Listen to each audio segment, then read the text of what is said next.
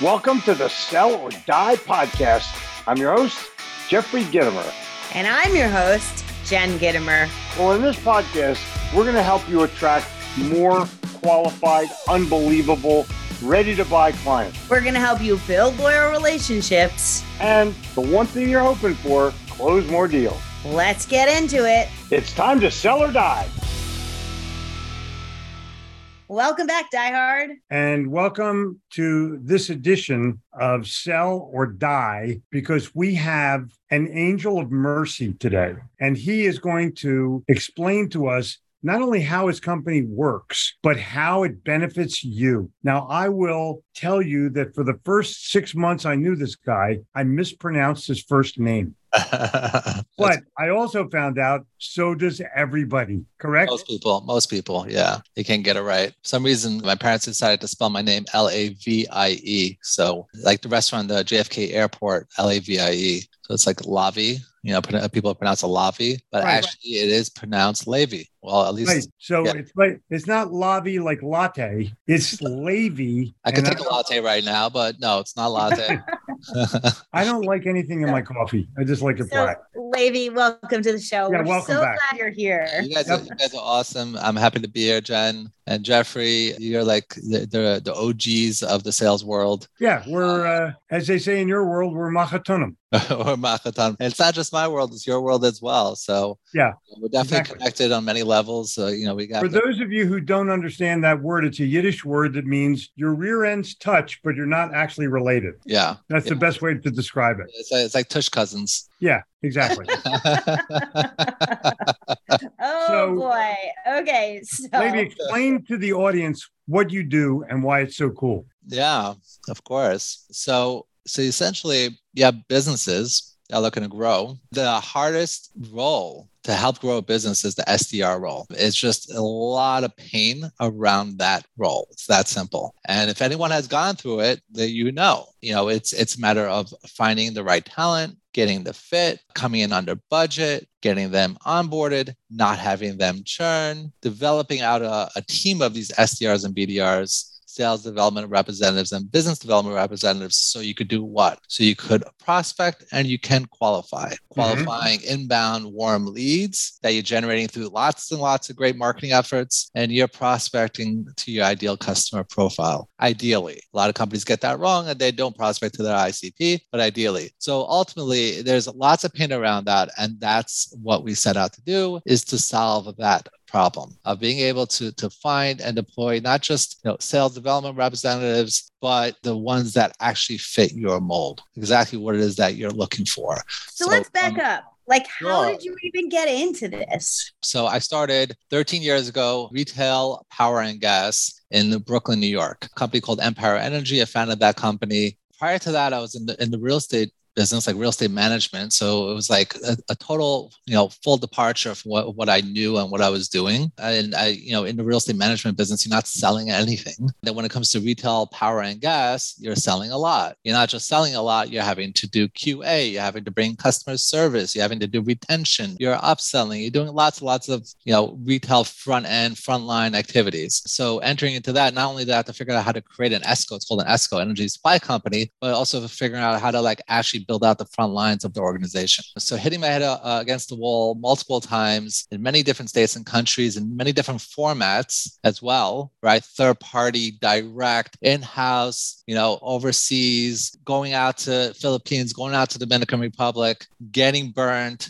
going through that entire experience. I was like, okay, this is not rocket science. It shouldn't be that difficult to put these teams together and to be able to optimize them and train them and have them actually fit what it is that we're looking for with the right experience of selling retail power and gas. I'm like, no, there isn't anything out there where you could just click a few buttons digitally and tap into that, other than the Upworks of the world, right? So you have Freelancer, or you have Upwork, or you have Guru, but they are not geared towards sales. It's that simple. They're not geared towards SDRs and BDRs and even customer service. Their thing has always been around content, copy, developers, marketing folks, they do that very well. But there are nuances around customer engagement work, around SDR work, around sales specifically, that if you don't have your lens right around SDR, around sales from a product perspective, you're not going to build out the flows and the experience for your two-sided marketplace that is conducive to what they're trying to accomplish. It's that simple. So it's basically a missing link inside of many companies that they don't know how to fill properly. And it's really the entry level to any customer. I want to get a person who could potentially do business with me, and I need to treat them in a way where they're excited to get to the next level, not simply setting a lead.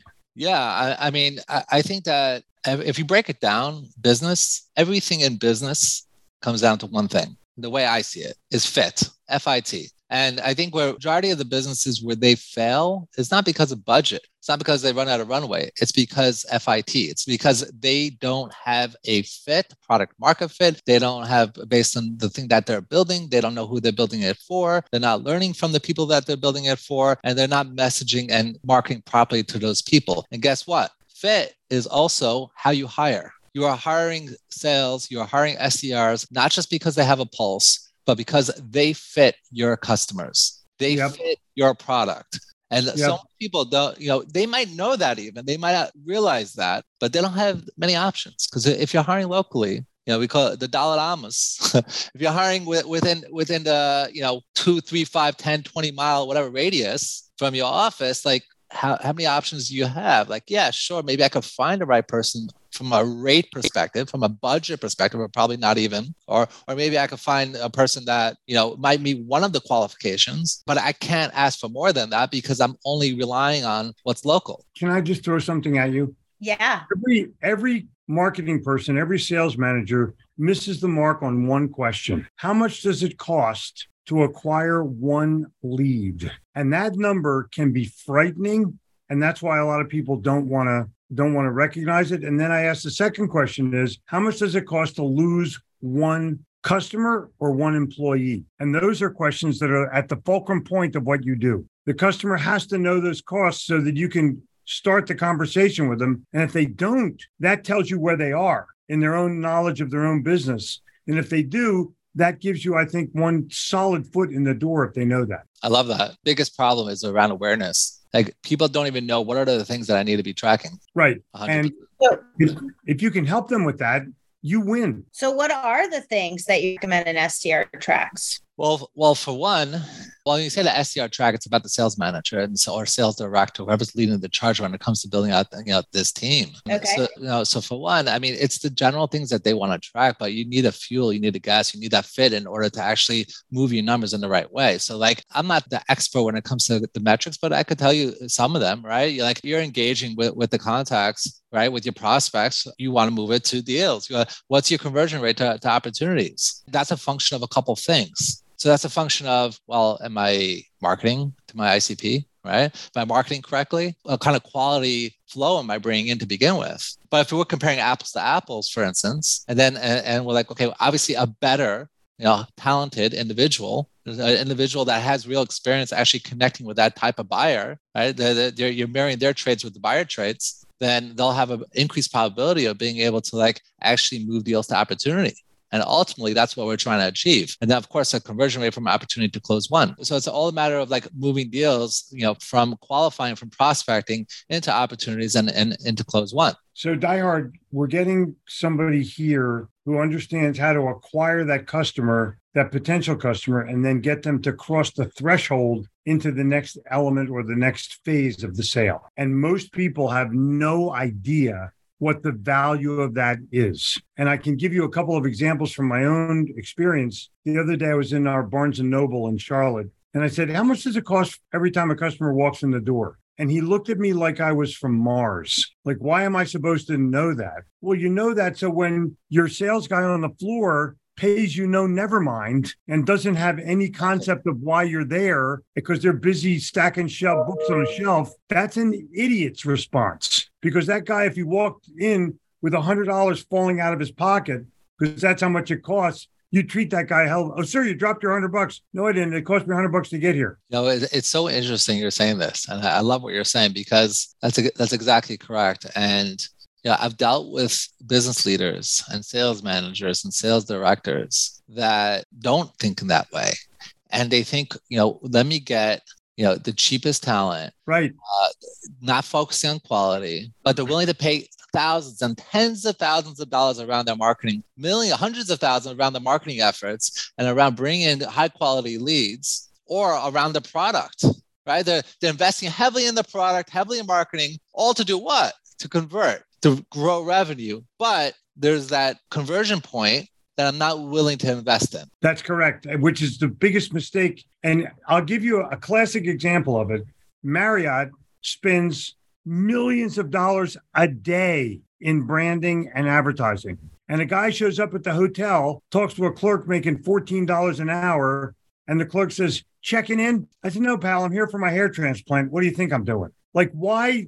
Is that the way to greet the guy I've spent $1 million trying to bring in the door? No. Mr. Gitomer, we've been expecting you. Here's your cup of coffee. Go over to our Starbucks place and have a free cup. You're going to have the best stay you've ever had here. Oh, I am? Cool. Or they could say checking in. Now, it's the same when you're trying to build a lead for somebody. There's an expectation, and that expectation is either met or lost in the initial conversation that you have with the guy. Yeah. And salespeople all the time will go into a prospect and go, well, who are you using right now? Uh-huh. Well, how are they treating you? Uh-huh. Do you have a contract with them? Uh-huh. Well, do you think I could bid on that when it was over? Because I think we could save you some money. And that's their pitch because they're idiots. And when the wrong pitch is made, and let me just explain something. Levy understands how to make the pitch, and he's being nice about it and being demure about it. But the bottom line is he understands the nuance of qualifying somebody for your business. It's the fit. And if they don't fit, they don't belong. And if they do fit, let's get them in the door. That's the deal. And I love fit, by the way. I think it's the perfect word. Yeah. I mean, it's not just business. It's everything. You marry the wrong girl, you're pretty screwed there. I have experience. You get in the wrong car. The brakes are broken. All right, the brakes don't work. That's a problem. So, I mean, everything in life is fit. It really is. Jen, you're muted. Okay, so Levy, there's this new, or not new, but newer concept of work from home, and I think that's changed the way this game is played. Completely. And to many employers, it's a blessing and a curse. Right? Because now we don't have the overhead costs, but we also have a harder time training and holding accountable and seeing what they're doing. So how do you work around that? Like, what does that look like in your world? And do you have a preference? Like, do you think it's a better fit if they're working in an office or remote, or what does that look like? Yeah. Great question. So it's interesting because I speak about this a lot. And my feeling is that the, manager leadership level, needs to be more collaborative and should be under one roof if possible. And I agree with that, by the way. Yeah. And then on a contributor level, remote just makes the most sense, especially when it comes to customer engagement work. And I'll explain to you what I mean by that, because 2 out of 3 things you mentioned is about accountability. So ultimately, it's about accountability, and the more your workday is done digitally, the more accountability you can ultimately have. And the more responsibility you have to take for your own productivity. Wait, that's really an interesting point. Because people think if you're in an office, you can be held more accountable. And what you're saying is the more remote you are, the more accountability we can hold on over you. Well, something a little different. So there are certain roles. Think about this for a second. There are certain roles, like maybe an HR role, maybe a finance role, maybe even like a marketing designer type role. A lot of it is not done through this, right? A lot of it is not done through Zooms, through HubSpot, through Slack, through digital means. Mm-hmm. Right? It's not being captured digitally, is what I'm getting at. And then there are other roles like customer engagement, even customer service, but focused on sales. Right? Especially on the SDR, BDR work, where it's like, we got to pound a pavement. We got to get to these leads as soon as they could converting, so that way we could, qualify them and move into opportunities. That's, done all digitally, and that could all be captured. And that's what Overpass is right now working towards. So it's a matter of putting the marketplace together, of course, it's phenomenal. The fact that you could, get onboard SDRs, BDRs at 35-40% under budget and still have them to be double as talented as you would be able to find someone locally. And try harder. But that's not try harder because they're measured by their successes. Not just that. They're appreciative. I just got off the phone with the contractor. I'm actually interviewing her to be one of our SDRs because we eat our own dog food, and we have over 20 SDRs right now from the marketplace that work directly for us that work to onboard clients. And it blew me away to see how much she appreciated what we're doing. She asked me if I have a Wikipedia page. I'm like, why would I need that? She's like, you're changing the world. I swear to God, this just happened. I'll send you the recording. Wow. Literally. How cool is that? Yeah. This just happened like 5 minutes before I jumped onto this. And she's like, you don't understand. You changed my life. And she's like, I'm like, why do you want to do that? Why do you want this role? She's like, because I want to be part of that. I want to help change other people's lives. So I'm like, that's amazing. But what I'm getting, but my point before though, you have to feel so good, Sander. I said you have to feel great when that happens. Yeah, I do. And you bust your butt every day, and you're really trying to put something together. You're trying to actually make a big impact. And I wasn't even trying to pull it out of her. She was just like, you could see it on her face. She was so ecstatic. She couldn't stop smiling. So that's so cool. Yeah. How many of the people that work in your recruitment world work remote? How many of the people that work for us work remote? Yeah. Yeah. So we have, I work out of the Brooklyn office. We have 9 people in our office here, and then everybody else works remote. Wow. And we have over 80 people in the company today. Wow. So you don't really care where they live as long as they have solid internet connection. Exactly. Yeah. We have, like I said, over 20 SDRs. And then we happen to be that, over time, we actually have 2 of our sales managers that we got from our marketplace too, because, they came on as account executive initially, and then they were that great. And very quickly they moved up to management. So, one person lives in Mexico. Actually, both of them now live in Mexico. And a lot, you find a lot of expats that move out to Mexico that are, cost of living there is what? 30 cents on the dollar, right? In Mexico. So I'm living out in Mexico. I have all this like 15, 20, 25 years of experience jumping on overpass, like fantastic. Wow. And what's great is that, they create their own hours too. So you have some of these clients that aren't looking to hire. Imagine this. Imagine a client. Let's assume you can find someone local without a problem. We made all the qualifications, even the rate. You're going to be paying the same thing. But I don't necessarily want someone to come in for 40 hours. I want someone to work maybe 20 hours. Maybe it's a new project I'm testing out. So I launched this new project, and no one's coming in for 20 hours, especially if they're 40 minutes away. But to jump on for 20 hours, that's perfect for a lot of these contractors because they're able to create their own hours from wherever they are in the world. Not only that, but people don't understand if you're on the phone all day long, you need breaks. Yeah, exactly. Mental breaks, not just physical breaks. So how can an SDR differentiate themselves online? And if they're searching for a job or they want to get hired, how do they stand out? Perfect. So in a few ways. So the first way is what you specialize in.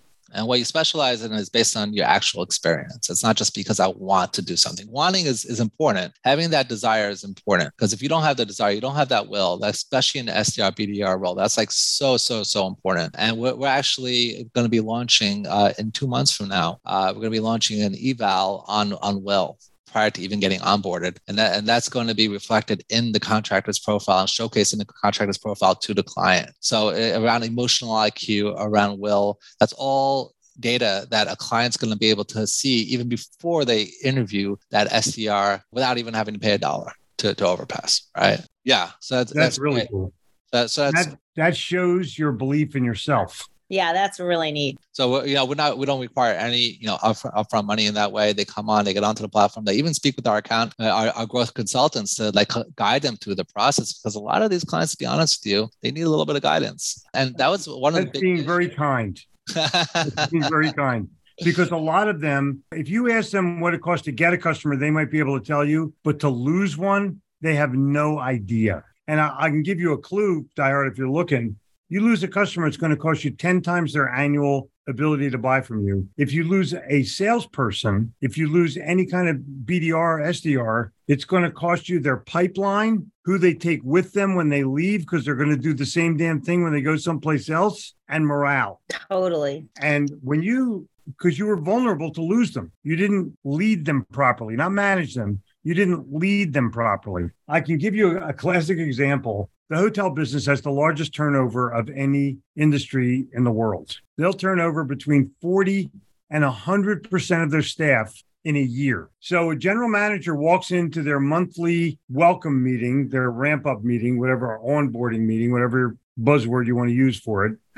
And they go, oh, we've been here for 50 years and we're very proud of our company and everyone's going to smile and make sure you welcome everybody and tell them how happy you are and go on for 20 minutes. Are there any questions so far? The guy raises his hand in the back. Can I get my paycheck on Thursday because my kid's in daycare and he didn't listen to one freaking word this guy said. No. If the general manager was smart, he would have walked in and say, all right, everybody, get out a pencil. This is how you get paid. Paid? I need a pen. Does anybody have a pen? If he would have started out with them, they would have won. But they start out with me and they lost. And that's the example that needs to be set now in the world, because the world has changed forever. These last couple of years have changed the sales world to virtual and video as the acceptable main. And it's changed forever because we're talking right now virtually. Yep. Yeah. Every time we've talked so far has been virtual. Yeah. But the point is, we're comfortable doing this. We've made friends virtually. Yep. Yeah. I want to get back to the SDR piece. So did you have more criteria for how to stand out? Yeah. So okay.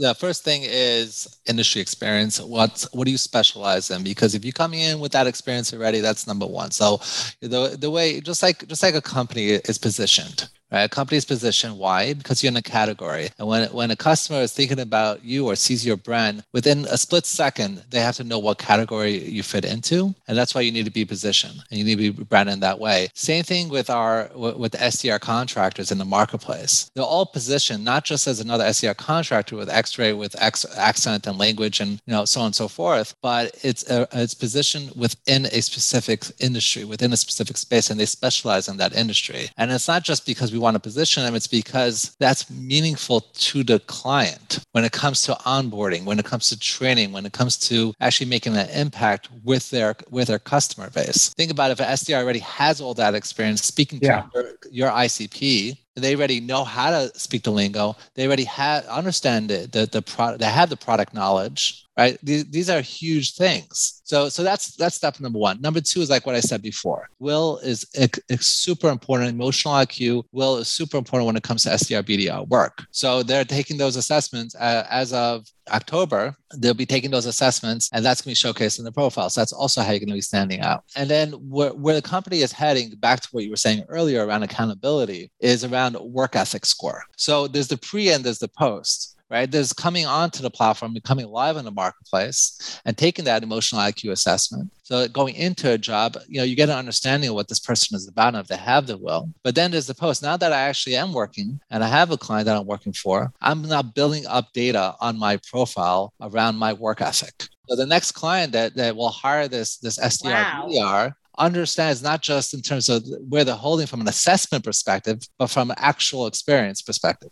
And so is that showing like how many hours they worked or how many deals they called on and how many they closed? Like what kind of data does that provide? Yeah, great question. So none of that. So you have plenty of tools for all that. You don't need Overpass for that, right? You have Gong, you have Chorus, you have HubSpot, you have lots of tools where you can know what it is that they're saying. You can coach them. You have those tools. Sorry to cut you off, but you have those tools once they're hired. Right. You don't have the pre-existing data on someone from where they worked prior. Right. No, you're 100% right on that. But even so, it's still from a qualitative perspective, right? From a quality perspective. So if I want to coach, SDR, I know how to coach them. If I want to know how well they're doing in terms of their quota, what are their conversion numbers looking like? Yeah, there's lots of tools around that. You're right. In terms of showcasing their profile, you're 100% right. You don't have that from a qualitative perspective, from a quality perspective. And that's awesome. And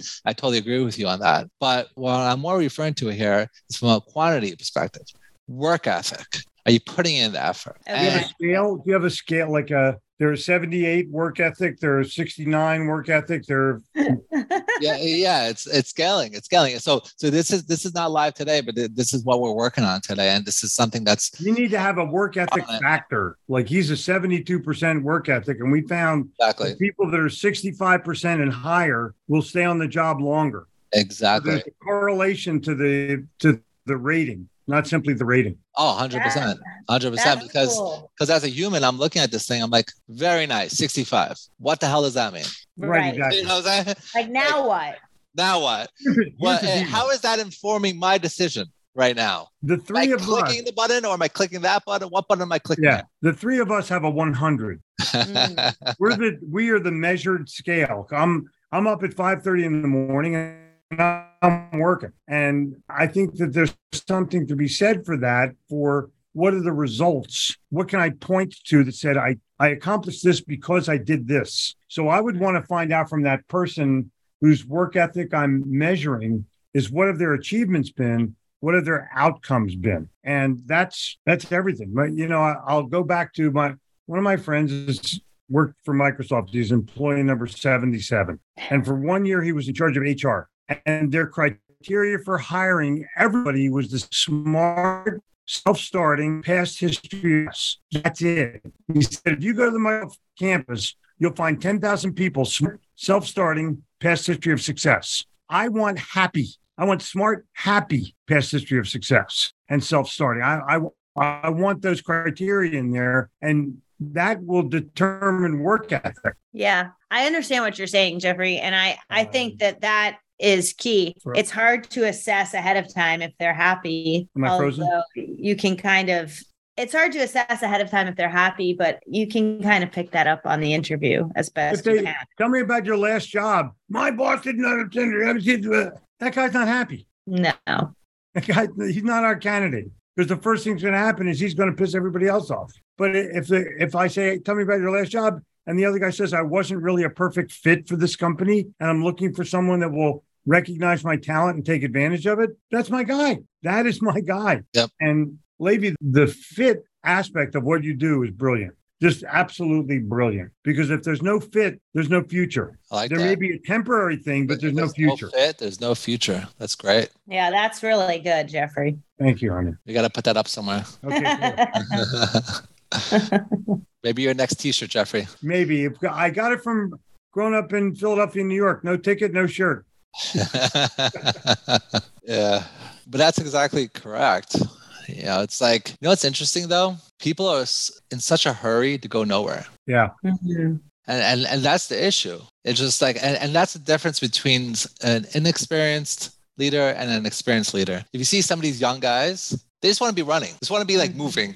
I don't really care if I'm moving in the right direction or, as long as I'm moving. And that's the idea. Like, if you want fit, it requires precision. It requires thought. It requires dedication and focus. Dedication and focus. Yeah. And imagine being able to have the fit without needing to require all that, with being able to just run. And that's literally what we do, right? So it's like taking the world's talent, indexing it in a way where you could click, filter it down, and then actually get that fit and still be able to run 1,000,000 miles an hour. Because ultimately, that's what you want to do to hit your next round of funding. That's what you have to do, because that's what the VCs expect. Yeah, that's true. But I want a person to define for me what it is that they're hoping to achieve here. Because if they want to make a lot of money, that's not my guy. If they want to help customers succeed, that's my guy. And so I'm looking at that from the perspective of what's going to happen and what's the outcome going to be of this whole process. Yeah. How do you evaluate that? Just through qualitative? You have to ask questions. That'll give, Yeah, 100%. Yeah. And one thing I think that's missing from this picture